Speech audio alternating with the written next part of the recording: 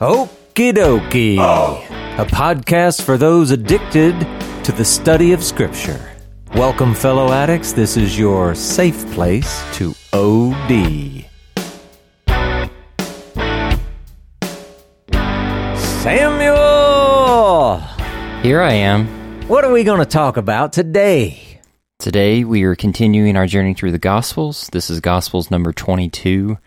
In the previous episode, we wrapped up our story about the woman at the well, with the woman leaving her jar at the well and returning to the Samaritan people, exclaiming, wondering, pondering if this could be the Messiah that even pagan, non-Israel-centric people were waiting for, who have been associated with God's story. This aspect of a figure like Jesus being able to peer into her life so clearly and so vividly to get it into the heart of, what she wants for her life, what the things that she wants more of, and that how he could fulfill that.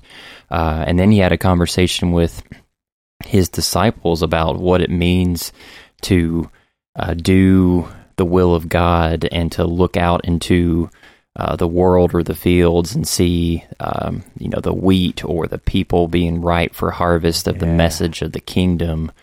And this aspect of there's a timeline that happens between someone who is planting seeds, who is sowing things in righteousness, and then another one who's reaping those things. They both work together.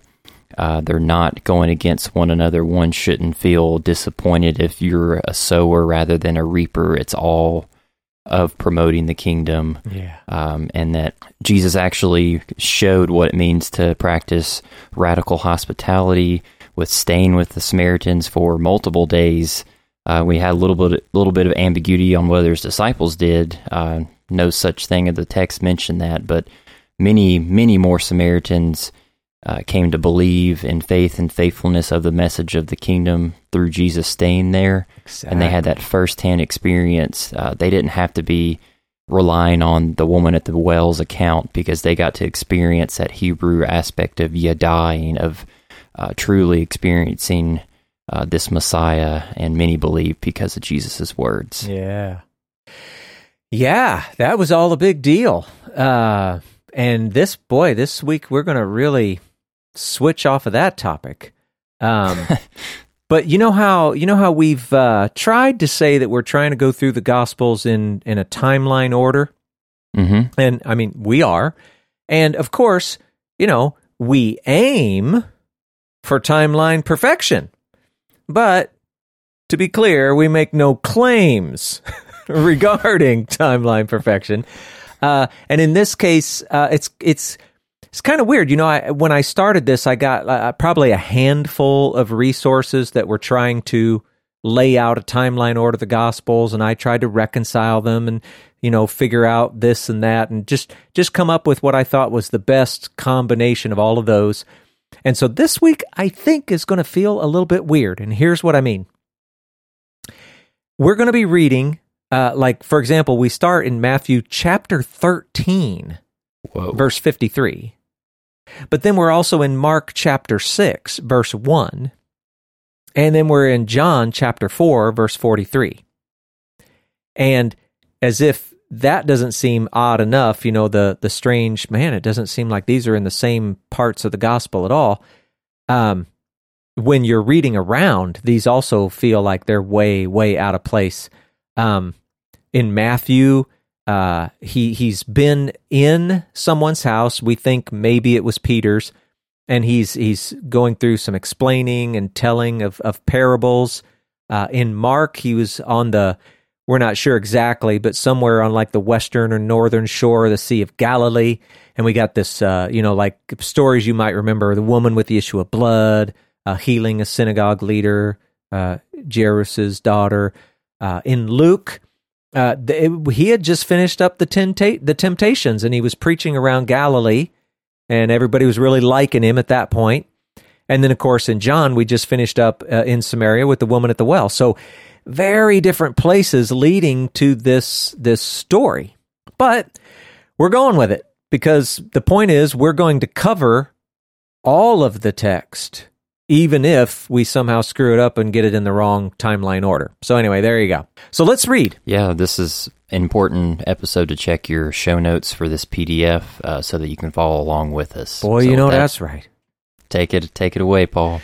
All right. So I'm just going to read from each of these because they're shorter and we can kind of get through it. Matthew 13:53. And when Jesus had finished these parables, he went away from there.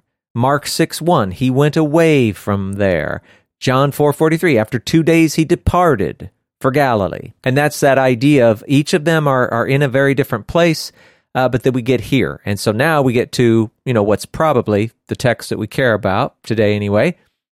So Matthew, well, you know what? Actually, I'm going to read from Luke first, because that's actually going to be the main part of what we talk about in this section. And then I'll probably read bits or all of the others just so you can see how they're similar or different. So we're going to go to Luke chapter 4, verses 16 through 22, and we're going to match this up with Mark chapter 6, verses 1 and 2, and Matthew chapter 13, verse 54. So Luke 4:16 says this, and he came to Nazareth, speaking of Jesus. He came to Nazareth, where he had been brought up. And as was his custom, he went to the synagogue on the Sabbath day, and he stood up to read. And the scroll of the prophet Isaiah was given to him. He unrolled the scroll and found the place where it was written, the Spirit of the Lord is upon me, because he has anointed me to proclaim good news to the poor. He has sent me to proclaim liberty to the captives and recovering of sight to the blind, to set at liberty those who are oppressed, to proclaim the year of the Lord's favor. And he rolled up the scroll and gave it back to the attendant and sat down. And the eyes of all in the synagogue were fixed on him. And he began to say to them, today, this scripture has been fulfilled in your hearing. And all spoke well of him, and marveled at the gracious words that were coming from his mouth. So that sounds pretty good, right? Yeah. He gets to the synagogue, he basically declares himself to be Messiah, and they're like, yeah, you go, dude. And just to see, similarly, if we went and look at Mark, it says that he came to his hometown, his disciples followed him. Where'd they come from? And on the Sabbath, he began to teach in the synagogue, and many who heard him were astonished, saying, where did this man get these things? What is the wisdom given to him? How are such mighty works done by his hands? And Matthew, very similar, coming to his hometown, he taught them in their synagogue, so that they were astonished and said, where did this man get this wisdom and these mighty works? So at this point, things are looking pretty good for Jesus, right? So he goes back home, and I think this is important that we see this. He's continuing his life as a fully Torah-observant Jew. He's honoring the Sabbath. He's joining in with the assembly at the synagogue. He's participating in the teaching. He is being a Jew through and through. Yeah? Yeah, and that rhymed too. Well, and why wouldn't it? I'm a poet. You didn't know it? My feet show it. They're Longfellow's. All right. So do you remember, and I mentioned this while we were reading, do you remember how the disciples, we talked about how they kind of disappear from John's narrative? Mm-hmm. And yet, here you go. Lo and behold, immediately when we get to Mark's story, he has them with him. So all I can say is, that's interesting. It's fun to notice things like this, keep an eye on them, try to figure out what's going on there. I don't know if we're really going to come up with any sort of, awesome answer or explanation or whatever, but still, they're back, at least in this story. And now, I thought maybe, Samuel, it might be good to take a minute. I'm not going to go real deep, but maybe just talk a little bit about synagogue practices, what things might have looked like back then. And to be fair, we don't have lots of explicit detail, I think a lot of times some of these things were just taken for granted, but, sometimes things are just incidental, or maybe there's inferences here and there, stuff like that. So we can know some stuff. What we know is that somebody was going to read from the Torah. And in fact, it probably wasn't just going to be a single somebody. They were probably going to spread this out among a number of people. And this is important. Well, we'll see this when we get down to it. But okay, so a number of people are going to read from the Torah. And now this gets a little murky. Maybe one of those people, maybe a different person, they may actually at this point offer some sort of teaching or commentary on the Torah portion that was read. And they simply called that the Torah portion, and then somebody expounding on that. And then you would have someone who would also read from the prophets. And so instead of calling that the Torah portion, they called that the Haftarah portion. And again, you might have either that same person or someone else who is going to offer some sort of teaching or commentary on that Haftarah portion. Now, as far as scripture and teaching, that's kind of the story. Of course, they were there for a long time. There's many other things going on, the prayers, possibly singing. A lot of the stuff they did we might call it liturgical, where you'd have one guy repeating a thing that they did every week and other people responding to it, kind of stuff. But that's not really relevant here. Just trying to give you a picture of, hey, they're going to meet, they're going to read, they're going to teach. And you may think, gosh, that sounds a little bit like church. And it does, because whatever it is we do has its roots all the way back there. But here's what I would like us to notice, is that it would have been very common for Jesus, right there in his home synagogue, to participate in all of these things. And seeing how he's at least 30, in his low to mid 30s, whatever, he has been participating in these things a long time. Now, in this day, and okay, the story kind of makes it read like it's a single day. It could have possibly crossed multiple Sabbaths and all that, whatever. But on this day, Jesus teaches. And we actually don't have any of the teaching itself recorded. We've just got the little bit that Luke gave us, which isn't really the teaching. But whatever it was that he said, people's jaws were on the floor. There was something different about Jesus on this day. His teaching and his wisdom, they were far beyond what they had experienced from him already before. And now you might stop for a second and say, Samuel, how old was he when he kind of got left behind in Jerusalem? Wasn't he like 10 or something? 12. And what did he do when he was left behind? Well, he was interacting with the rabbis and the teachers in the synagogue, like actively participating in the discussions about the Torah. Yeah, they were pretty impressed with him, right? Mm-hmm. Yeah, that, just for reference, that's over in Luke 2, 46 and 47. So here's the thing. At the time, we tried to, sort of put across this idea that, look, he was impressive for a 12-year-old, not impressive, like compared to all of humanity.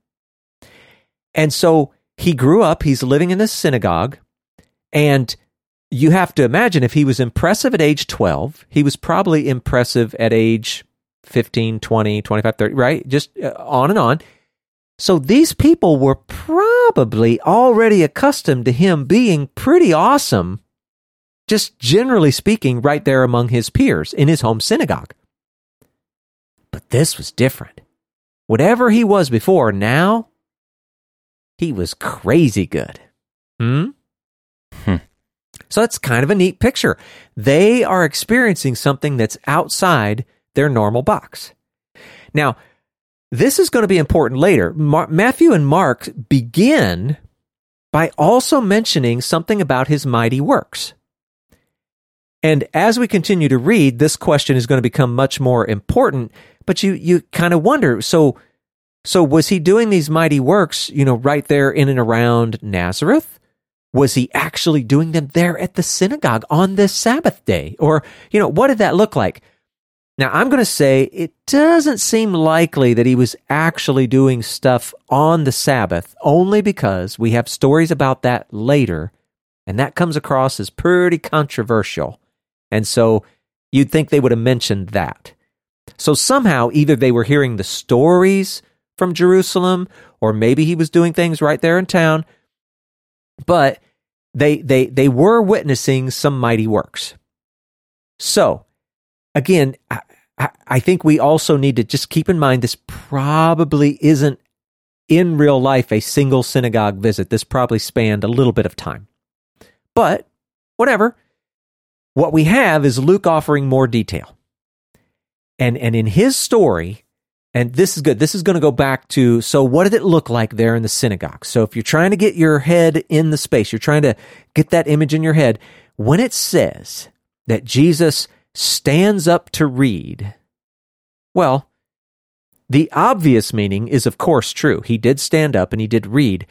But this phrase, we actually should take it a little more specifically. It means that he was going to read some of the Torah portion.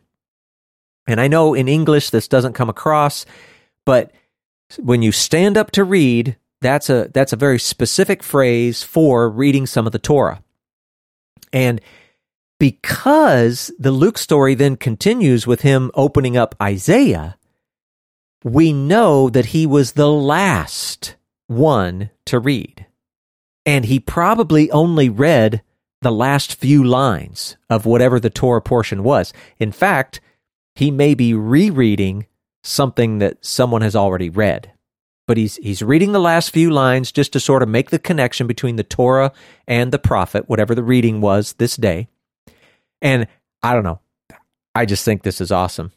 We're going to take a moment. Just imagine you've got the Word who has been made flesh. And he's reading out loud the Word that has been made human language in the Torah. Isn't that awesome? That's some Godception going on. Yeah. I would just love to have been there.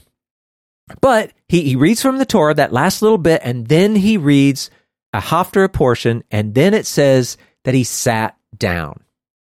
And this language is also filled with meaning that we, probably wouldn't normally know.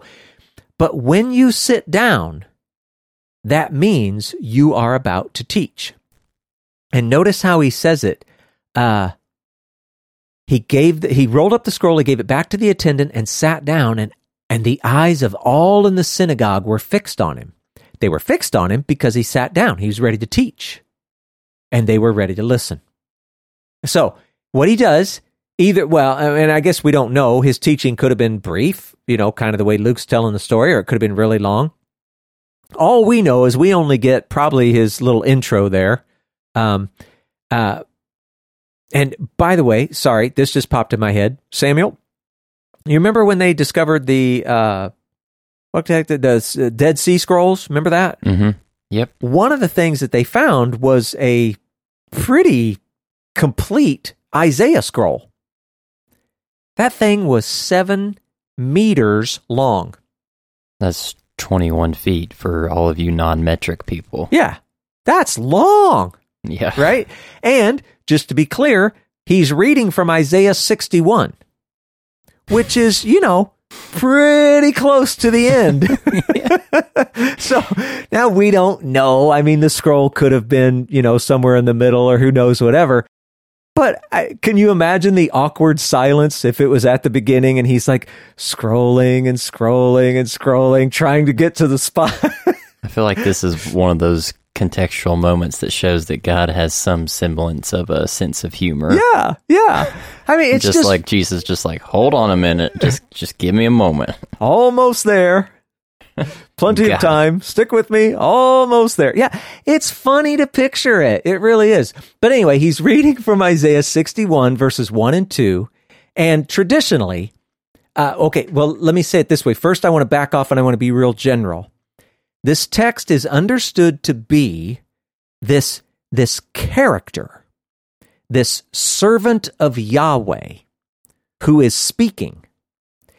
And he's describing creation as it should be. Kind of like what Eden should have been. What the land of Israel was to become, but never really did. And what we know the kingdom will be. So that's important. So this little bit comes from a section from there, and it's the servant of Yahweh. Now, just from a practical perspective, or like the sort of the plain meaning of the text, the servant of Yahweh is supposed to be Israel, the nation. But even before Jesus was around, this was long understood to also be the Messiah. And so, when he says this at the synagogue, and he says it's fulfilled in your hearing, and that all of that, the crux of his teaching was very simply this: I am King Messiah, and I'm bringing the kingdom. Now, this King Messiah thing, well, let's see. I don't want to jump ahead to that. Let's do this. So he's saying that he's King Messiah, which, okay, it's kind of interesting. He was trying to keep quiet when he was in and around Jerusalem. He just blurted it out when he gets to Samaria. And here, he makes a pretty strong, undeniable reference right here in his hometown. But they're in kind of a rural place, so maybe he feels a little safer. But the part about bringing the kingdom, that is really, that's what's contained in that text. Like, for example, we know that the Spirit was on him since his baptism with John. We know that, like John, he's proclaiming the good news, the gospel, the news of the kingdom. It's at hand. And for all of those who are in some sort of subjugation to an enemy, whether that would be Rome or maybe, something like sin, death, he's offering salve for those who are crushed in spirit, and he's proclaiming liberty to captives, those in exile. And maybe this is an important little side note. When we talk about liberty to the captives, this is alluding back to the year of Jubilee. You remember how often they had that, Samuel? Is it like once every 30 years? 50, yeah. 50, that's yeah. The ballpark. Yeah, they do seven sevens, right? 7 years. 7 years was a Sabbath year, and then they did 7 of those, which was 49, and then they had a Jubilee year, right? Mm-hmm. And that all points to the final redemption. So this proclaiming liberty to the captives points to the Jubilee, points to final redemption. He's healing the blind, both literally and figuratively. And he's announcing that God has been faithful or is faithful. The final redemption will actually be secured. And the thing for us that's probably important to remember is it's going to be accompanied by a day of vengeance. So you've got the final redemption, it's secured, but it's accompanied by a day of vengeance for the wicked and the unrepentant. So in this little bit from Isaiah, he's bringing all of these things into the conversation and saying, this is all being fulfilled in your hearing. I'm the guy. I'm bringing all of this stuff. And remember, at this point, everybody's happy about it, right? All of their little descriptions are very positive. They marveled. And he's even claiming to be Messiah. They're astonished, marveled at his gracious words, his teaching, his wisdom, his mighty works. All good stuff. You with me? I think so. One of the things that I wanted to hopefully add to this discussion about Jesus' teaching in this story that people may be struggling with is when you have said certain statements like the passage in Isaiah that he reads in the Luke version of the story is not his teaching.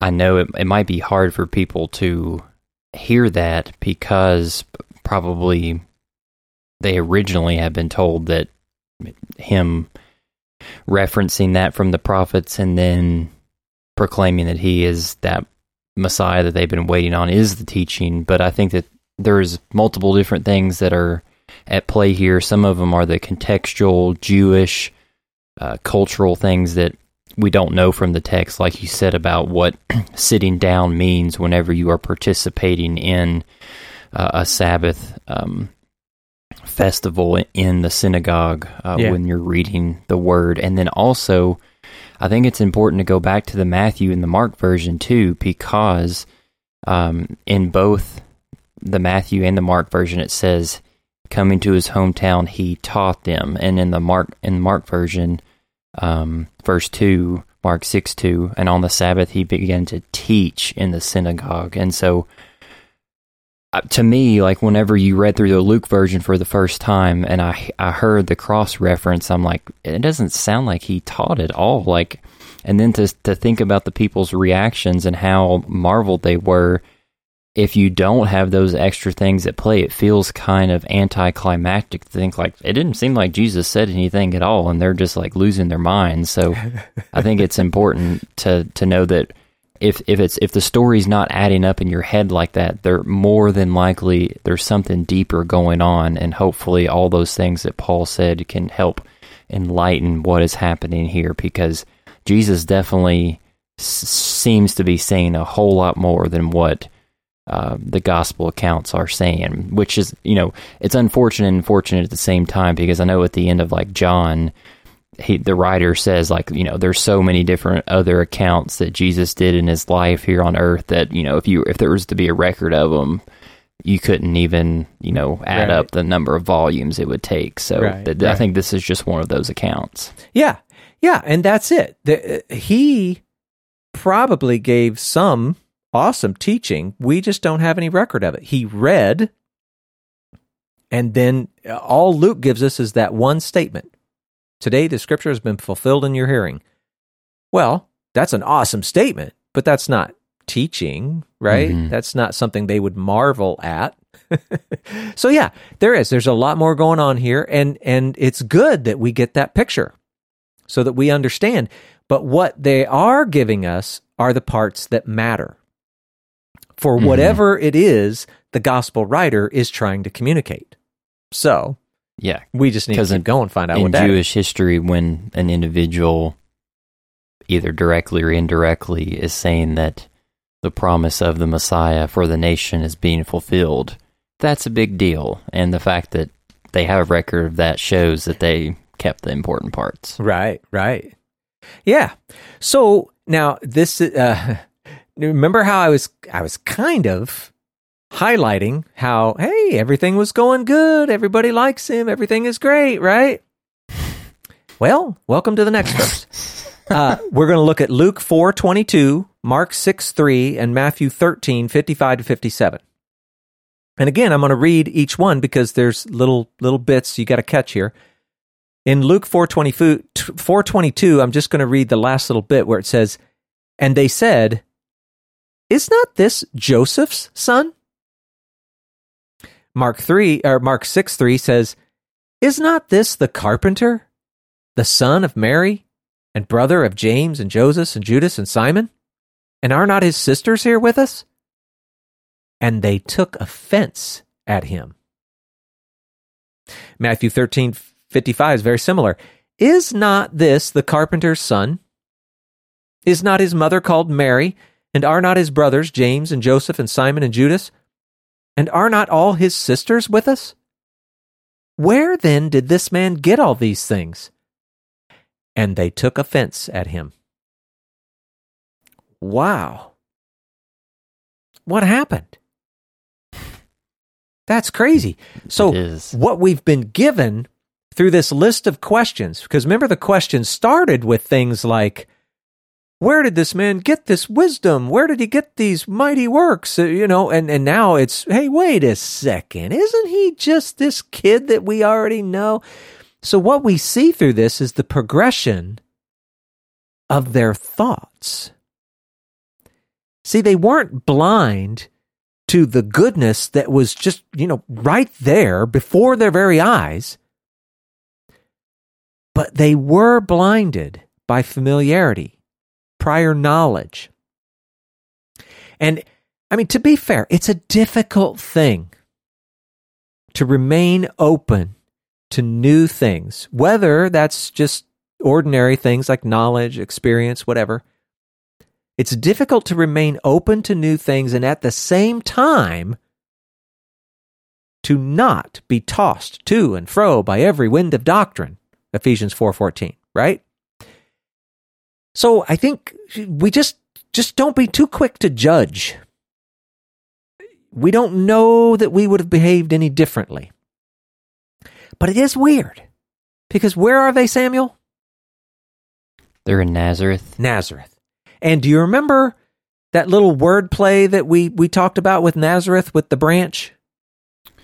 Yeah, in Isaiah, it talks about there being a branch that comes from the stump of Jesse, and that Hebrew word for branch is netzer. Yeah. And the New Testament references for Jesus coming from Nazareth, the Hebrew word for that is like Netzeret. So right. You have like Netzer and Netzeret. Yeah. And now think about that. Why did they name themselves that? Because they really expected that the Messiah was going to come from where? From Nazareth. Right there. Yeah. So you would think that this village, out of all villages, would have been very eager to see the Messiah finally come and to be from there. And yet, their thoughts turn. They turn. Now, it could be, it wasn't necessarily just their thoughts. I mean, maybe one person brought it up, and the next thing you know, they're spreading the doubt, and that who knows how it came about. But it's just really weird that they do this, even though at the same time we know this is just a pretty common human thing.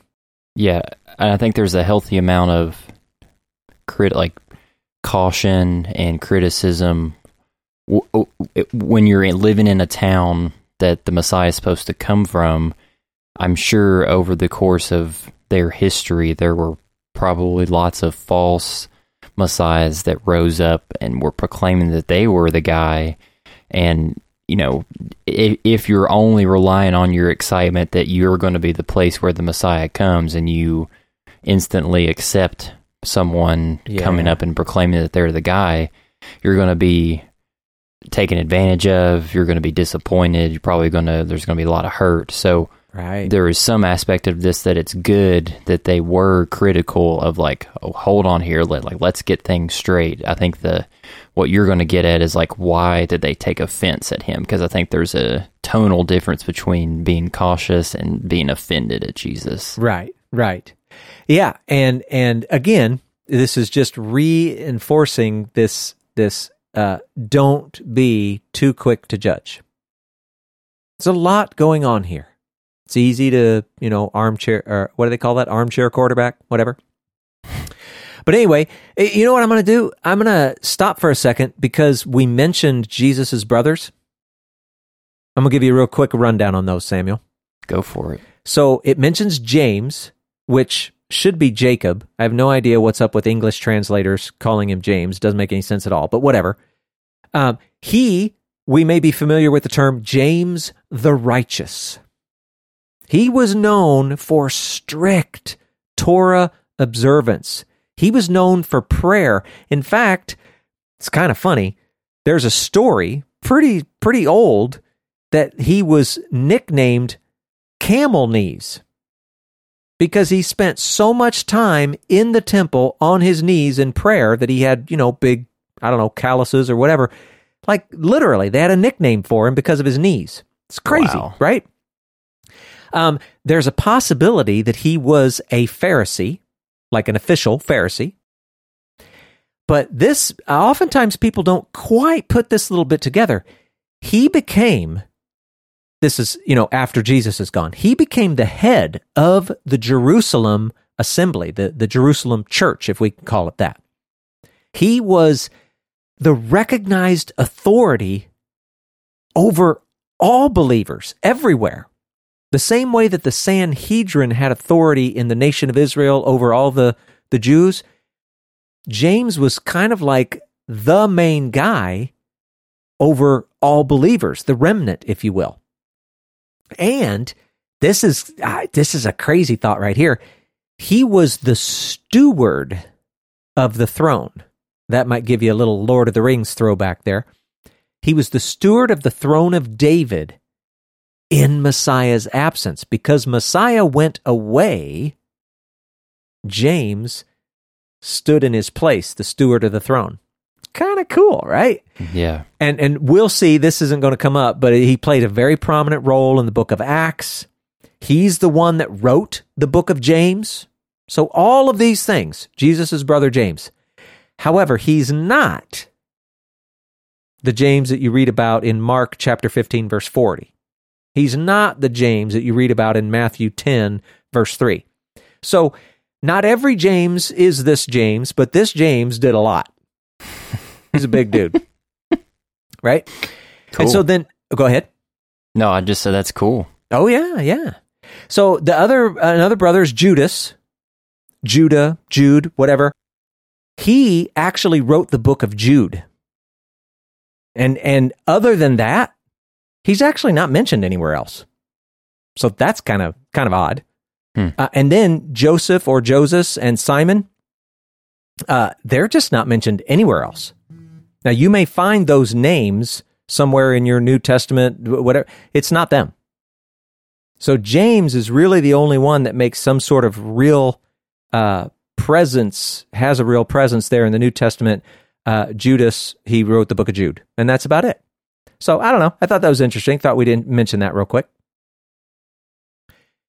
And then the thing that you talked about, so remember their thoughts, it started out good, and then they show the progression where they get kind of bothered, and then the next thing you know, they take offense at him.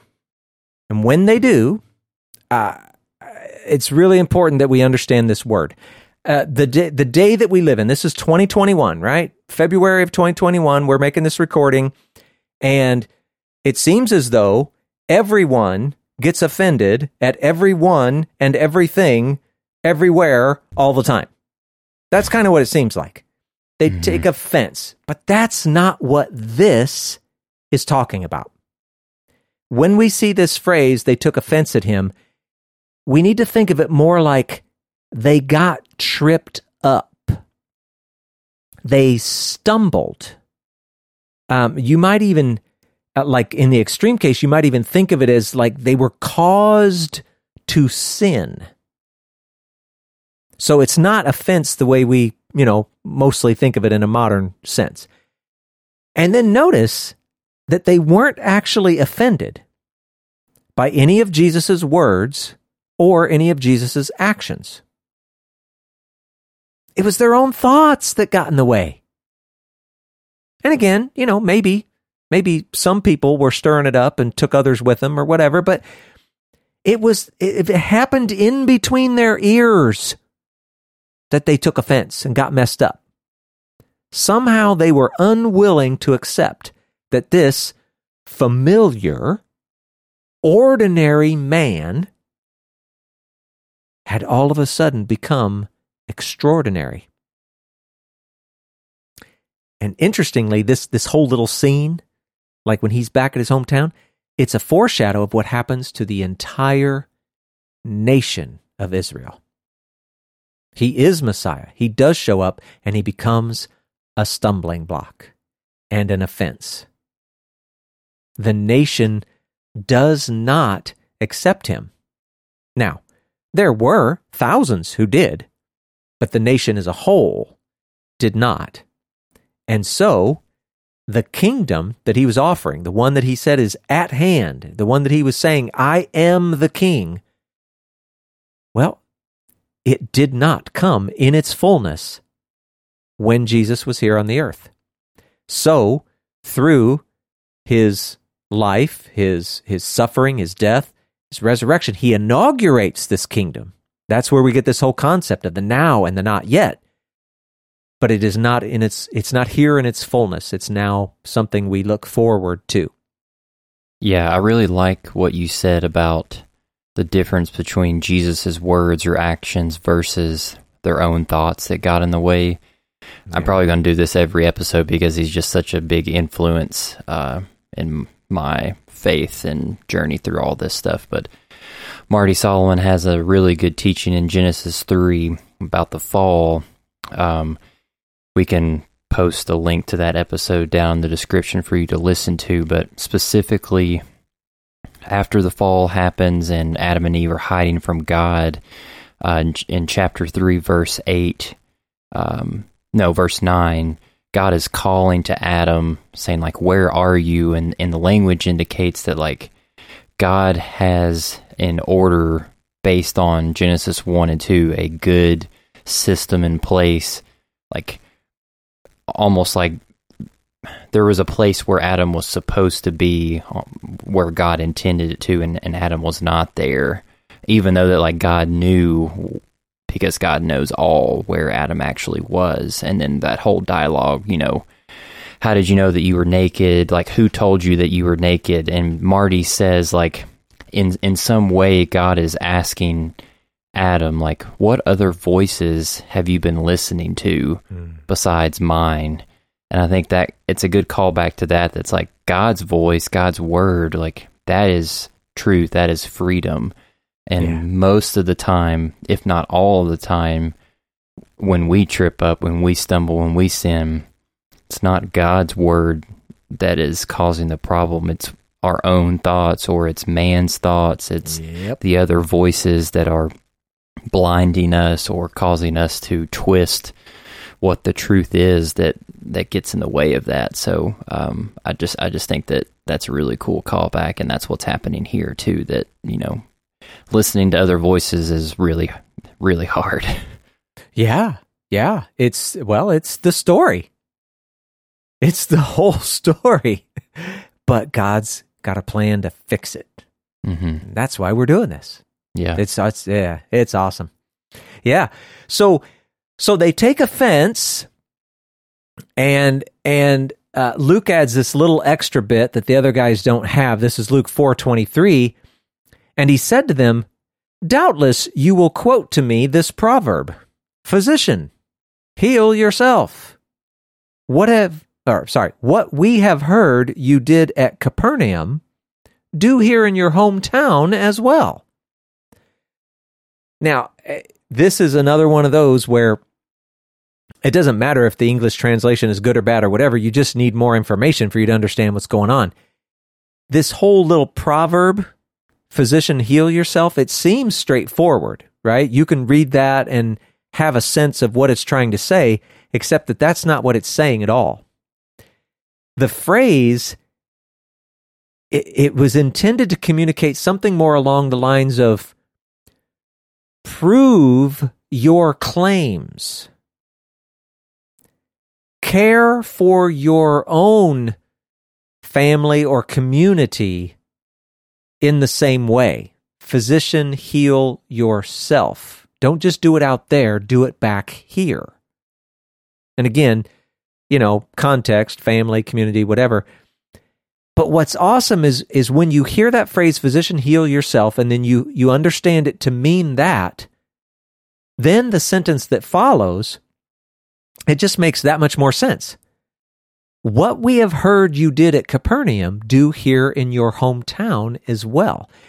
And I don't know if we're to take it as Jesus, in a way, kind of explaining the proverb, or if it's Luke in the way he's telling the story, he's kind of bringing out the meaning of that proverb.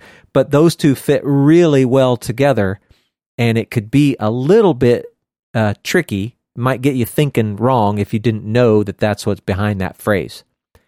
So there's that. And then this is also important for, I think, to see. Notice they didn't actually say that.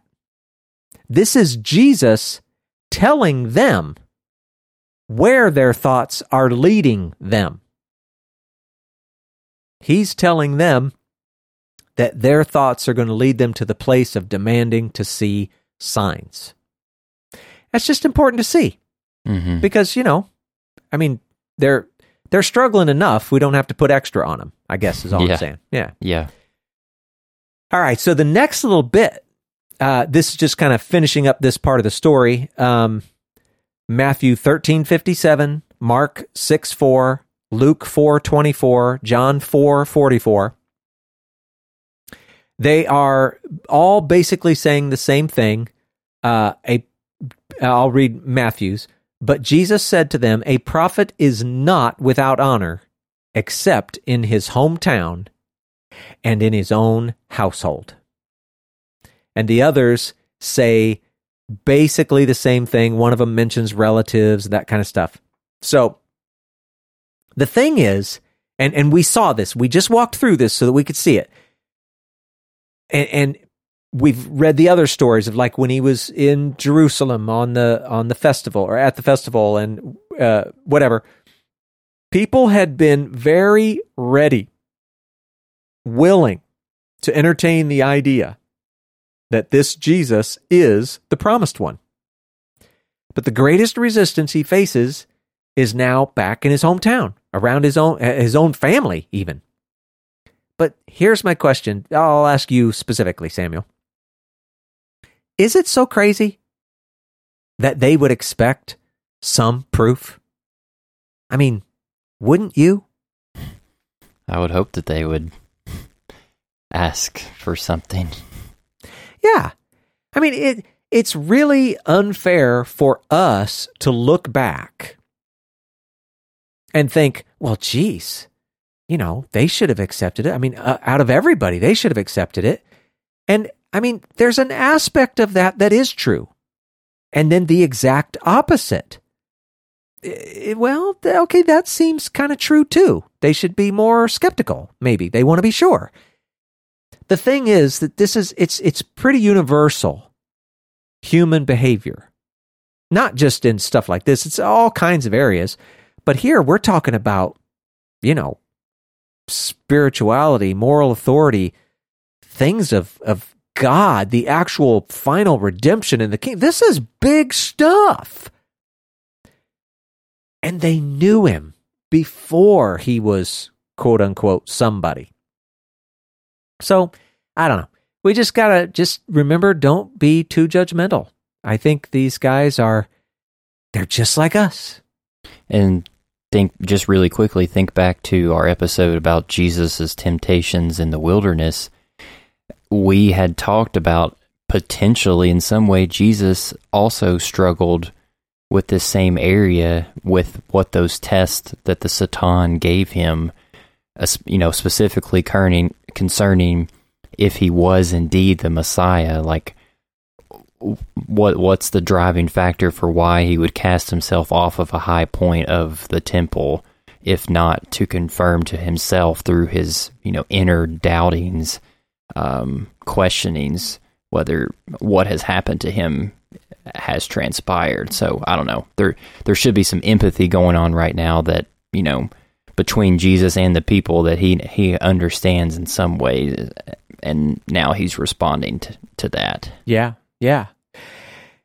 It's I don't know. It's so good to walk slowly through these things and think about what's really going on. Put yourself in other people's shoes. Imagine how it's all going. Because if you don't do that, there's a couple of things. You're, I think, missing out on the richness of the stories. And number two, you're, what's the right word? You're completely nullifying the actual goal of the writers. The writers of all of these stories, whether it's Old Testament, New Testament, maybe not so much when we're reading like letters from Paul or whoever, but Gospels and Acts, all of this writing, it's different than what we're used to in modern day America. This is designed to make you dig in and think about things. Try to see what's really going on here. See more than just the words alone are telling you, because there's so much more to see. And we've also mentioned this comes with an inherent danger. Mm-hmm. You could, make up stupid stuff, but, whatever. We're doing our best. So, yeah, it's all good. Let's do this one. Know how it says that a prophet's not without, he is not without honor except in his hometown and in his own household. Samuel, I'd like you to read John chapter 7, verse 5. All right. For not even his brothers believed in him. Oh, gosh. Now, we know that they do later, especially James and Jude. We have some proof of that, right? But not even his brothers believed in him. You know, to believe, I don't know, like seeing a mighty work or something like that, to believe that this is something that's, you know, that God is working through someone or whatever. Okay, that's one thing. But taking that next step, the extra step, the one where you're accepting this guy right here in front of me, right here, right now, he's the one, the long-awaited Messiah. Well, it's a hard thing. And what it's funny that you brought up the temptation, Samuel, because in John 7, we'll get there. When you're reading through that, you can kind of see that there are parts that are reminiscent of the temptations after the 40 days. So you might even see a little extra there. We're not going to do it now. We'll leave you to go after it. We'll get back to it someday. Mm-hmm. But yeah, it's good stuff. Now, I also want to mention, and this, I guess what I'm doing is kind of planting some seed. I'm making the way for the conversation as it's going to continue later. But let's go back and address this question, Samuel. Why is Jesus doing signs and miracles? What's the point? He's promoting this kingdom that he is saying is now being inaugurated through himself. Yeah. They're all displaying what the kingdom is going to look like. Yeah, exactly. So he's not trying to demonstrate power. I mean, obviously, power is involved, but that's not his point. He's not trying to show, hey, I am the powerful dude. Bow before me. It's I am the king, and I'm giving you signs to show you that what I say is true.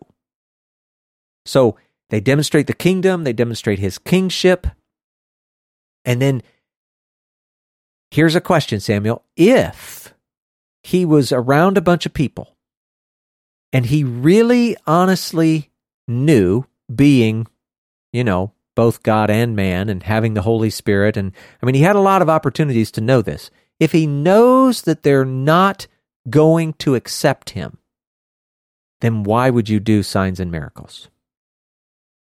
You probably wouldn't, right? Mm-hmm. See, it's a funny thing.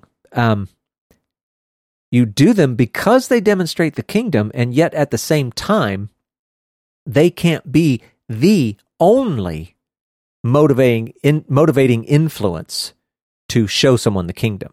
Yeah. It's an interesting picture. Picture. Definitely. Yeah. So now this, I don't think we've ever done this before, Samuel. We're going to leave everybody with a cliffhanger. Oh, boy. Yeah. Yeah. So here's what we're going to do. We're going to read what comes next, but because it's such a big and difficult topic, we're actually going to stop and put it in the next podcast. That's cool. So here it goes. Yeah. Well, I don't know if anybody will think it's cool other than us, but here we go. So just real quick, the Matthew one, it's in Matthew 13, verse 58. He says this very simply, and he did not do many mighty works there because of their unbelief. But then when we go to Mark chapter 6, verses 5 and 6, he says this, and he could do no mighty works there, except that he laid his hands on a few sick people and healed them. And he marveled because of their unbelief. And he went about among the villages teaching. And so, what we're going to talk about next time is, okay, what do you mean he could do no mighty work? What are you even trying to say there, Mark?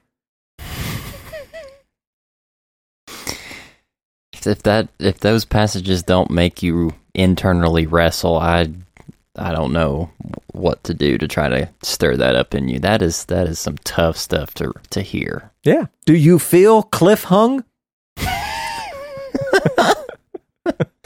You should. Yeah. Yeah.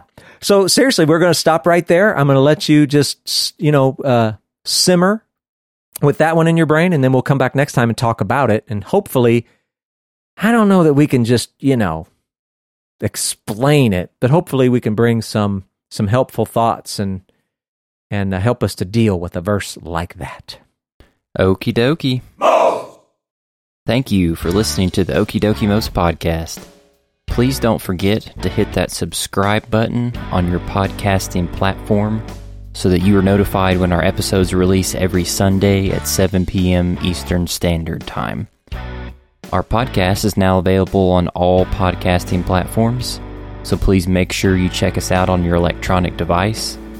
You can also visit our official website at www.okidokimos.com for more information or to listen online.